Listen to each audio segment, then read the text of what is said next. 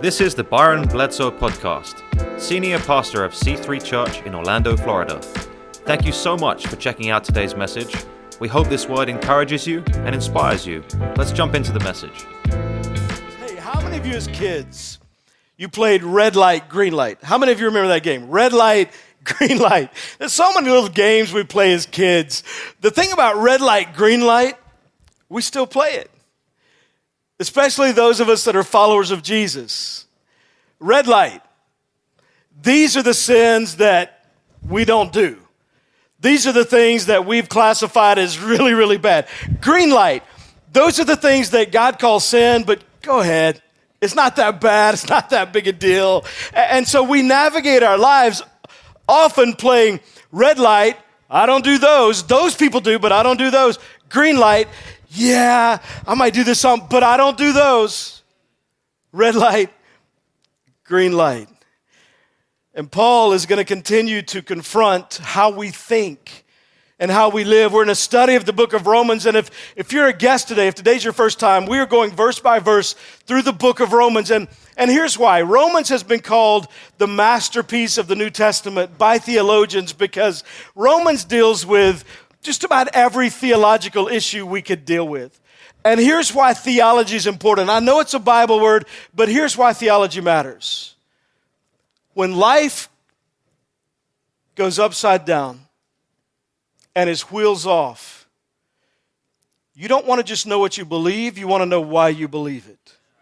Because a lot of times in life, we know we believe, like mom and dad taught us or grandma taught us, we know what we're supposed to believe, but sometimes life collides with what the Bible says, and it feels more like life is right and I'm wrong and maybe the Bible's wrong. So it's important not just to know what we believe, but why do we believe it? And Romans, as well as any other book in Scripture, says, here's who God is, here's who you and I are, and here's what we do about it. And so we're walking through this book, and we've come to chapter 2, verse 17. And we're about to read some verses. Remember in the very first week, if you were with us when we started Romans, I told you that a couple things you need to know about Romans. One of them is it's going to feel at times complicated. Paul is a complicated thinker. We believe in the life of C3, the Word of God is inspired by God. The Holy Spirit inspired all of it, written by God through human authors, no mixture of error. But God used the personality of the author, and Paul is a complicated thinker, complicated writer, and so sometimes there are verses that are just difficult to understand. A lot of times people that have just given their lives to Jesus will ask me, hey, what book should I start reading? I never say Romans. In fact, God used Paul to write at least 13, maybe 14 of what we call the books of the New Testament. Paul is not the guy I'm going to send you on your first trip reading the Bible. It's probably John, Matthew, Mark, Luke, John. John is simple. See Jesus walk. Like John, I can keep up with. It's simple. I can understand it. And so we're about to hit a few verses that might feel complicated, but hang on because we're going to dive into them. And there's some incredible truth here. Romans 2:17.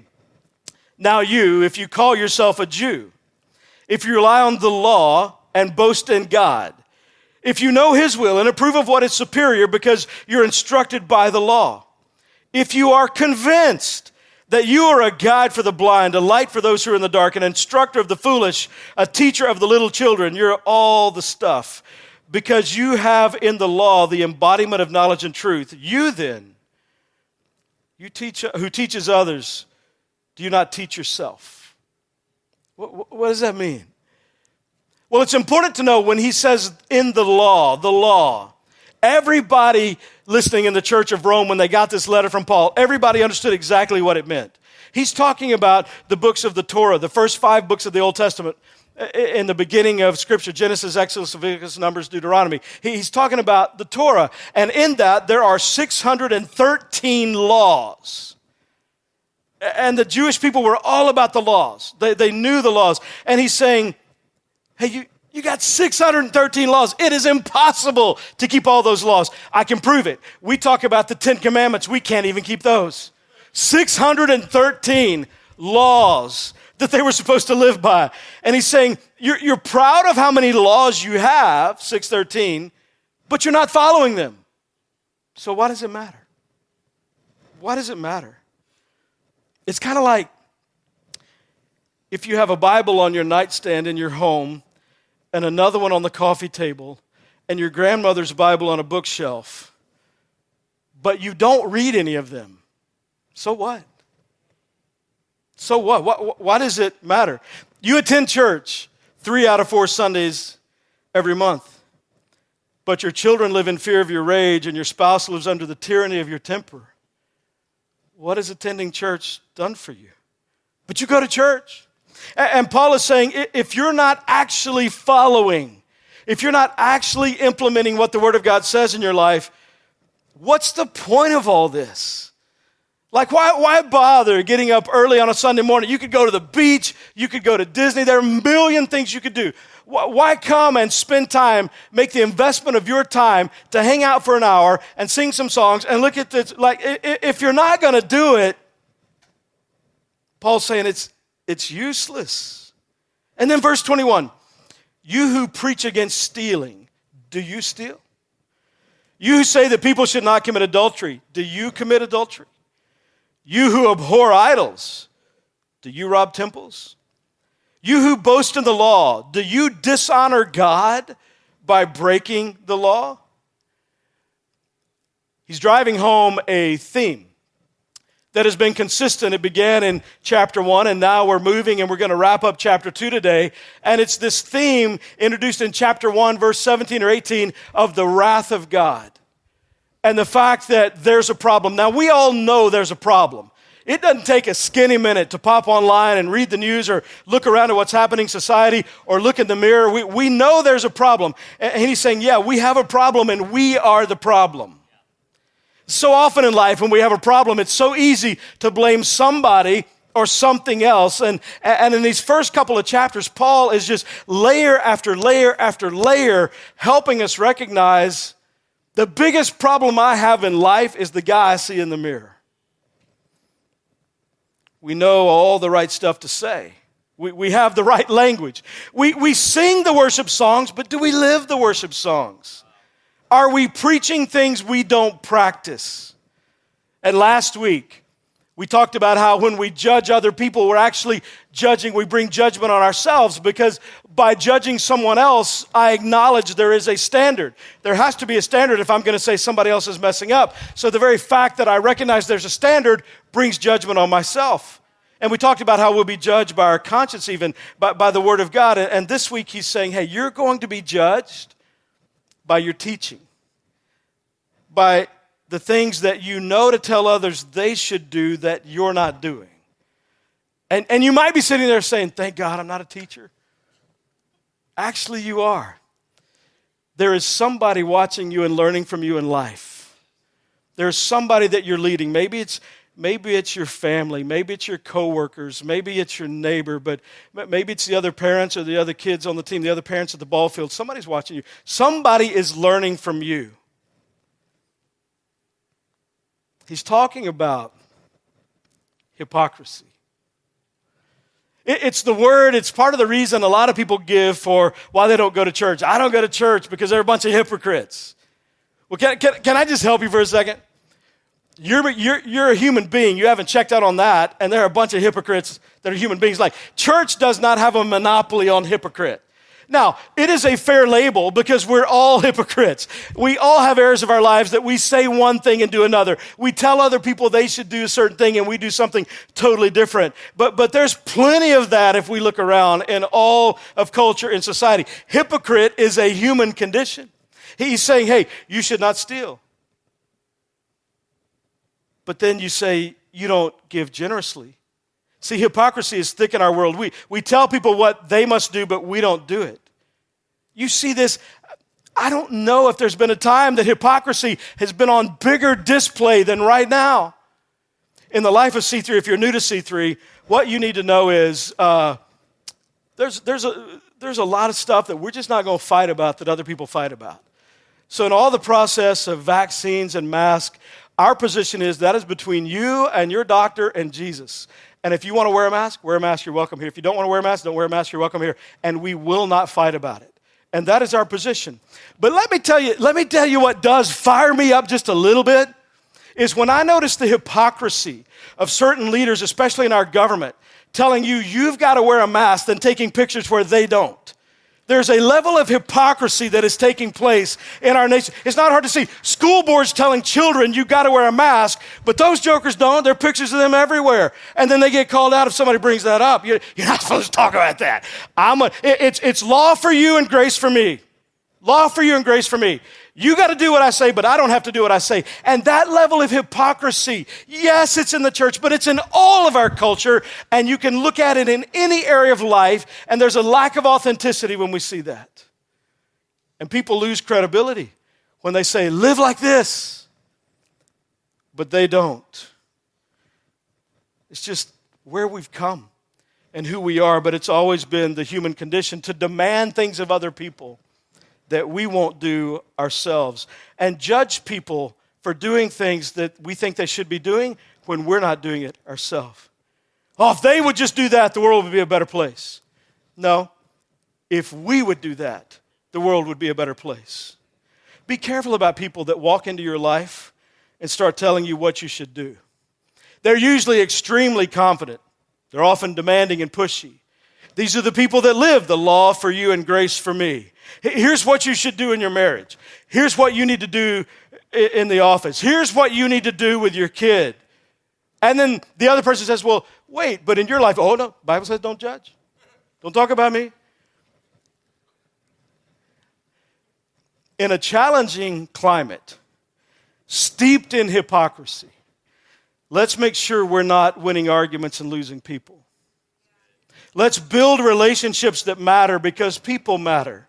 Whether we agree with him or not. Listen, let's lean into who Jesus is and recognize that I am a sinner, you are a sinner. None of us are right about everything. And let's bring a little bit of humility to life, which actually values other people. And let's learn to love people and get along with people and actually, mind-blowing, be nice to people we don't agree with.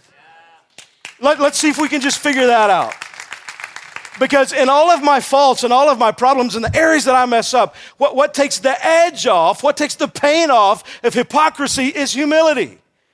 To recognize one day we're all going to stand before God and you're going to find out you were wrong about some stuff that you thought you were really right about. Like God loves New York Giants. It's shocking. And I'm going to find that out. And it's going to be shocking. But it's okay. Let's decide that we value people more than we value being right. Here's the problem. We get so stuck on right. Here's the deal. If you can convince somebody of something, somebody else can convince them otherwise. But if the Holy Spirit of God convinces somebody of something, it's done. So we need to focus on loving people and valuing people and stop trying to be little God in different people's lives and deciding that they're useless, they're worthless, they don't matter, they're wrong. No, you and I are wrong when we think like that. To win an argument, all you have to do is make a point. But you know what I've noticed? There's so many people making points and very few making a difference. Let's stop making points and let's start building relationships to make a difference.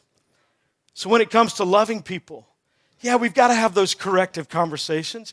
We've got to be willing to have those awkward conversations. But Paul is saying, don't bring hypocrisy into that. Don't demand perfection of somebody when you can't even be perfect. Don't demand perfection. Encourage progress. See, our God is a perfect Father, and He celebrates progress.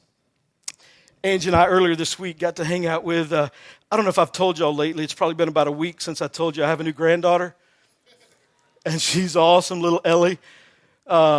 Angie nicknamed her Ellie Belly, and I don't know if she'll like that when she gets older. She might not like that, but we got to hang out with her. And Angie and I, we have 4 kids, and now we have 5 grandkids, and I was asking them this week, Angie and Ellie's mom, Ashley, our daughter, okay, I can't remember, when do they start, like, walking? Because, I don't know if I don't remember that stuff. Like, things that I don't need to put in my brain because I can ask her, I don't put them in my brain.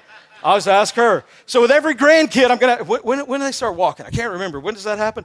And what's funny is, as parents, when our kids, those first steps, when our kids do that, and they start walking and they take those first steps, we lose our freaking mind. Like we're taking pictures, we're videoing it. Oh my gosh, first step. You know what no parent ever does? It's a little wobbly. Think they're okay? I expected a little more. I was looking for an athlete. We don't do that. We just celebrate. We celebrate progress. We don't expect perfection.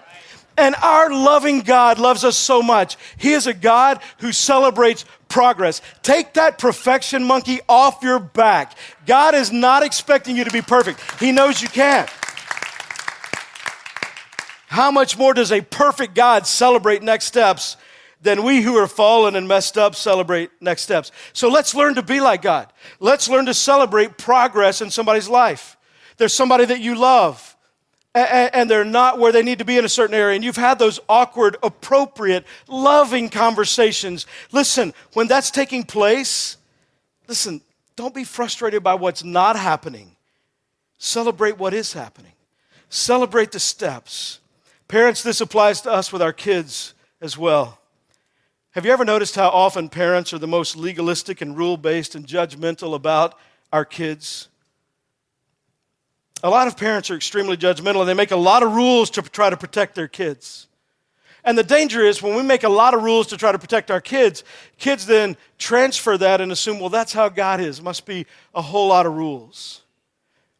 All the years with all of our kids, most of our homes, we've had a fence in the backyard. That fence is there not so that I'm limiting my kids' excitement. The fence is there not so that I'm limiting what they can enjoy in life. No, the fence is there. I think about a couple of houses ago, like there was conservation behind us. We saw bobcats. We saw wild boar.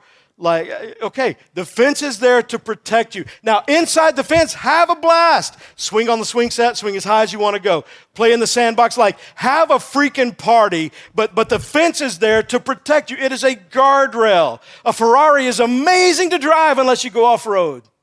Enjoy the gift of what God has given us. But parents, you got to be careful. Well, if this is the fence of our yard, I want to protect my kids. I'm going to bring that fence in another 5 feet. And then maybe that, that's still local. I'm going to bring a fence in. And if you're not careful, a fence can become a cage. Don't put fences where God hasn't. Don't build fences around people's lives that God hasn't. Don't expect perfection out of people. Celebrate progress and enjoy the life that God has given us inside the guardrails, inside the fence. And then verse 25, whole reason you came to church today, circumcision has value. You know what circumcision is, right? If you don't, circumcision is when, no, I'm not doing that. I'm not doing that. Notice verse 25. I think it's okay to have fun in church. I really do. I think God made us with emotions, and we take ourselves far too seriously sometimes. But verse 25, circumcision has value if you observe the law. But if you break the law, you've become as though you had not been circumcised.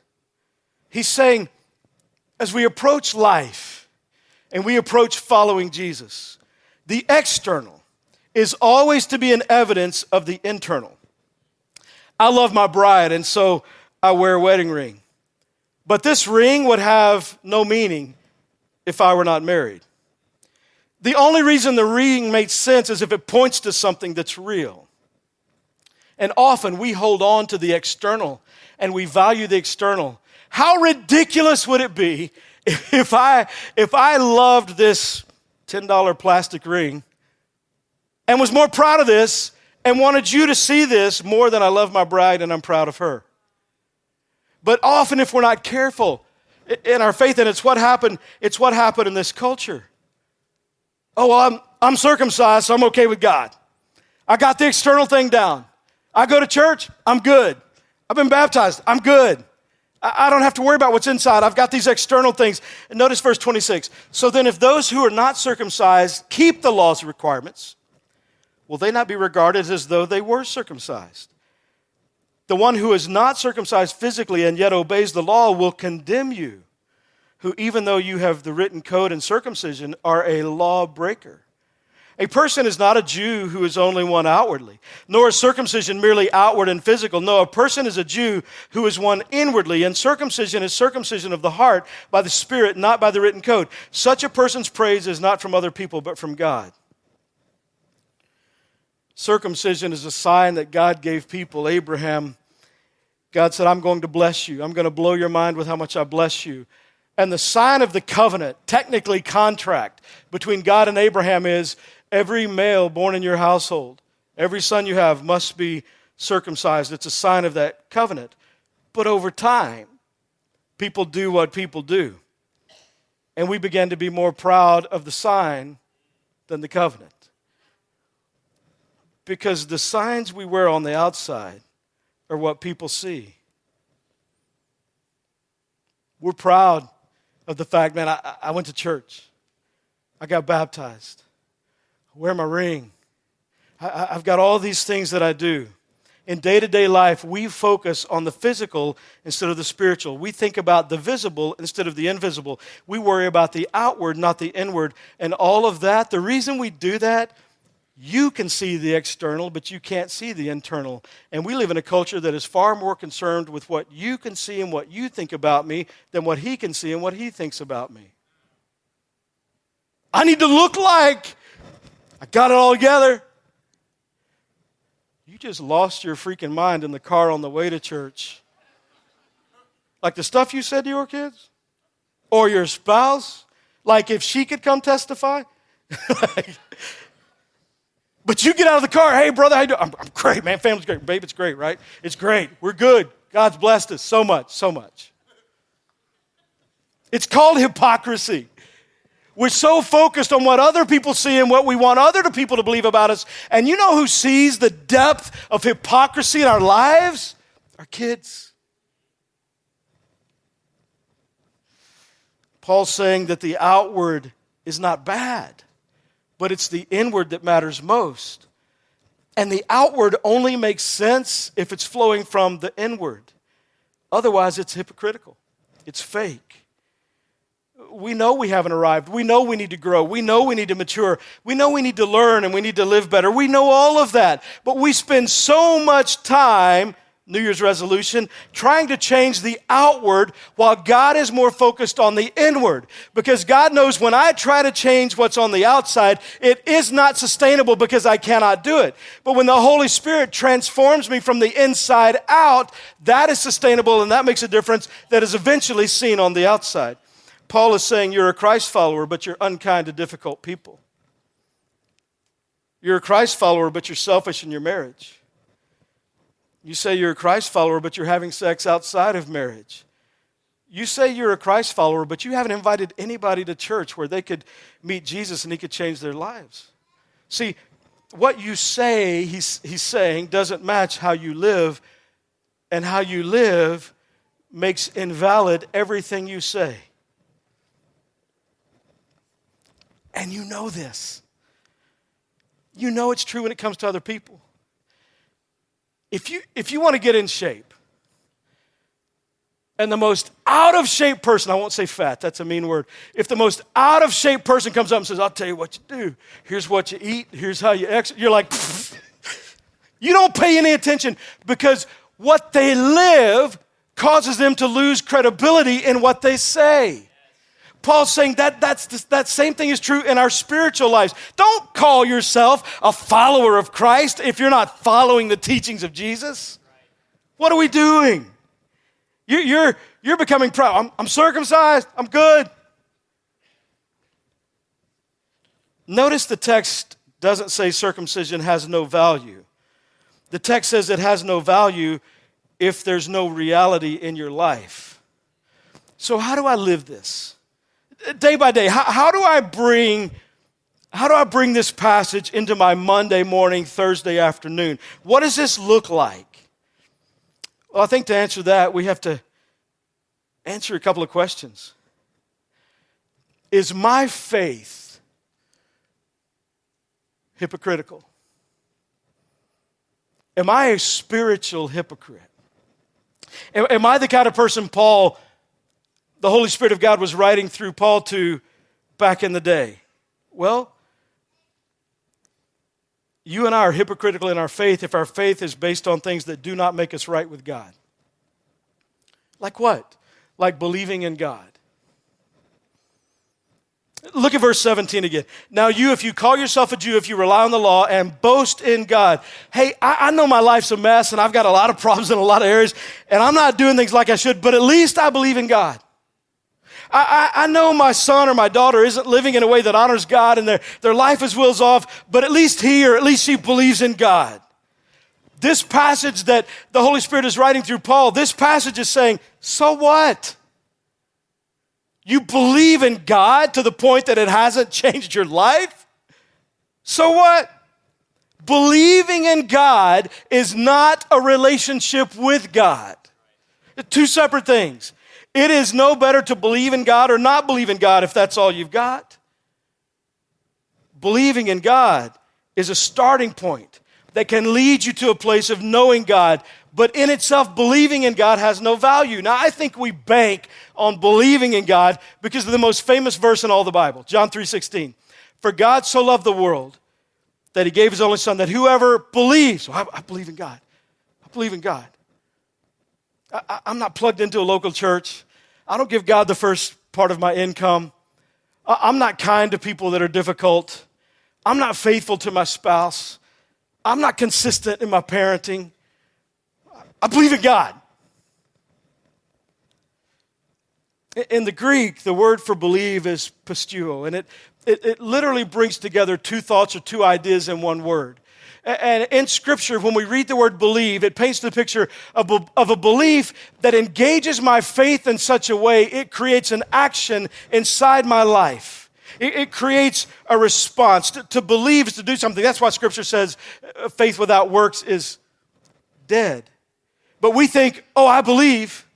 But the Bible says if you're not living your faith, you don't. Because what we truly believe, we do. Just believing will not make you right with God. Just believing won't get you to heaven. Just believing won't bring you into a relationship as God's son or God's daughter.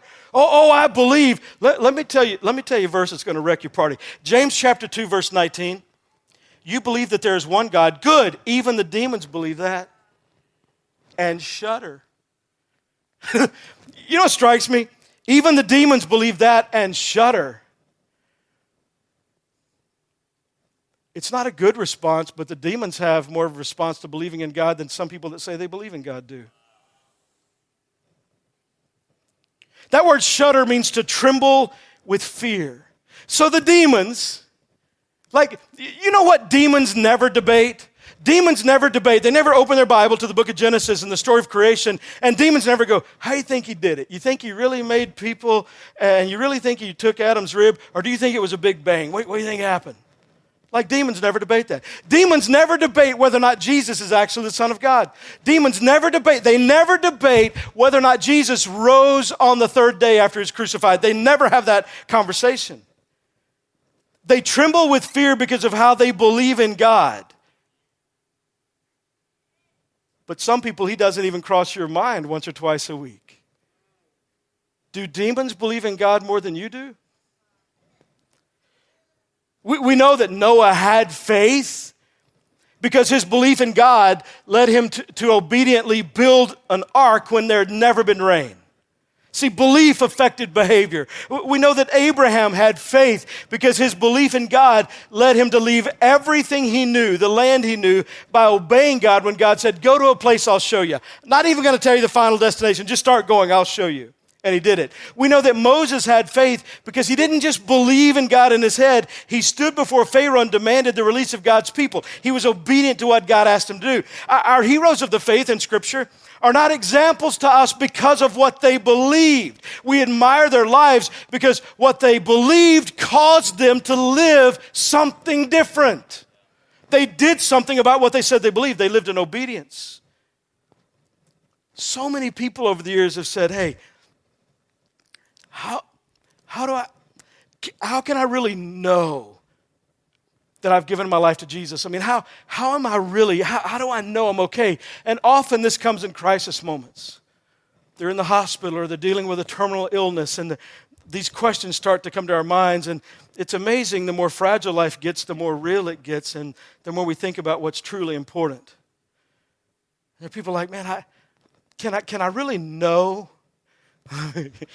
If you were to ask me, I can even take this ring off. If you were to ask me, hey, are you married? You know what you'll never hear me say? I hope so. I think so. Well, some days I feel like it, some days I don't. I hope it all works out in the end. I think I am. No, I know that I'm married. Did you know the Bible says you can know that you have a relationship with God? You can know for absolute certain that you're saved by the grace of God, that you've received the gift of eternal life. You can know that as much as I know that I'm married. 1 John chapter 2, verse 3. Now by this, we know that we know him if we keep his commandments. He who says, I know him, and does not keep his commandments is a Bible language liar, and the truth is not in him. But whoever keeps his word, truly the love of God is perfected. That word perfected is important. Perfected in him. By this we know that we are in him. Now notice he says perfected. He doesn't say perfect. He's not speaking of something that is instantaneous. I give my life to Jesus and I'm perfect. No, you're being perfected. This is not about perfection. It's about a process that leads to perfection. He's not speaking of perfection instantaneously. He's speaking of a pattern in my life. Do I have a pattern in my life of obeying the commandments of God and keeping the commandments of God? I'm a sinner. You're a sinner. We all mess up. We all have moments that we fail God and we fall short. That's all of us. But is there a pattern? Is there a pursuit? Is there a default position in my life of when Scripture speaks to something and God convicts me, hey, you're not living in a way that honors me? Is there a pattern of saying, God, you're right, I'm wrong, I've tried to change this, I can't, I need your Holy Spirit in my life, I want this area to change, and we pursue God doing something in our lives rather than coasting in what we enjoy? Is my faith based on things that don't make me right with God? Believing in God, if that's all you've got, does not make you right with God. And some of you, that's why you struggle. Some of you, that's why you feel so stagnant spiritually. You thought believing in God was the goal. I believe in God. I even pray when I need God to do something. I try to do some good things in my life. You need to stop trying and start trusting. Because believing in God means I'm going to try more.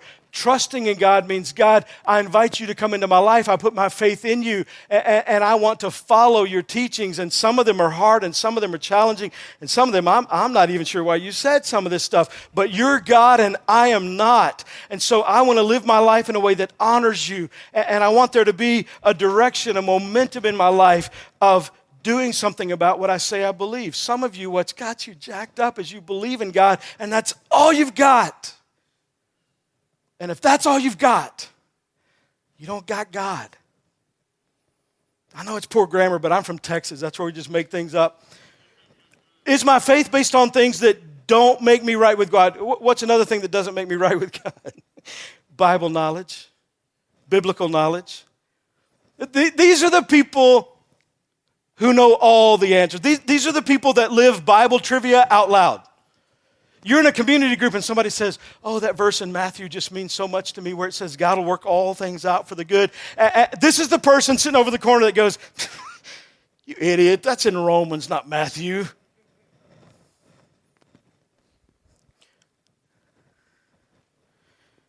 You can know the Bible, but if you don't know God, people won't want to know you.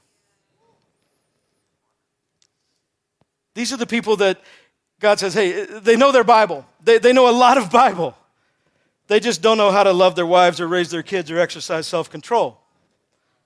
These are the people that know their Bible, but they don't live their Bible. You see this a lot.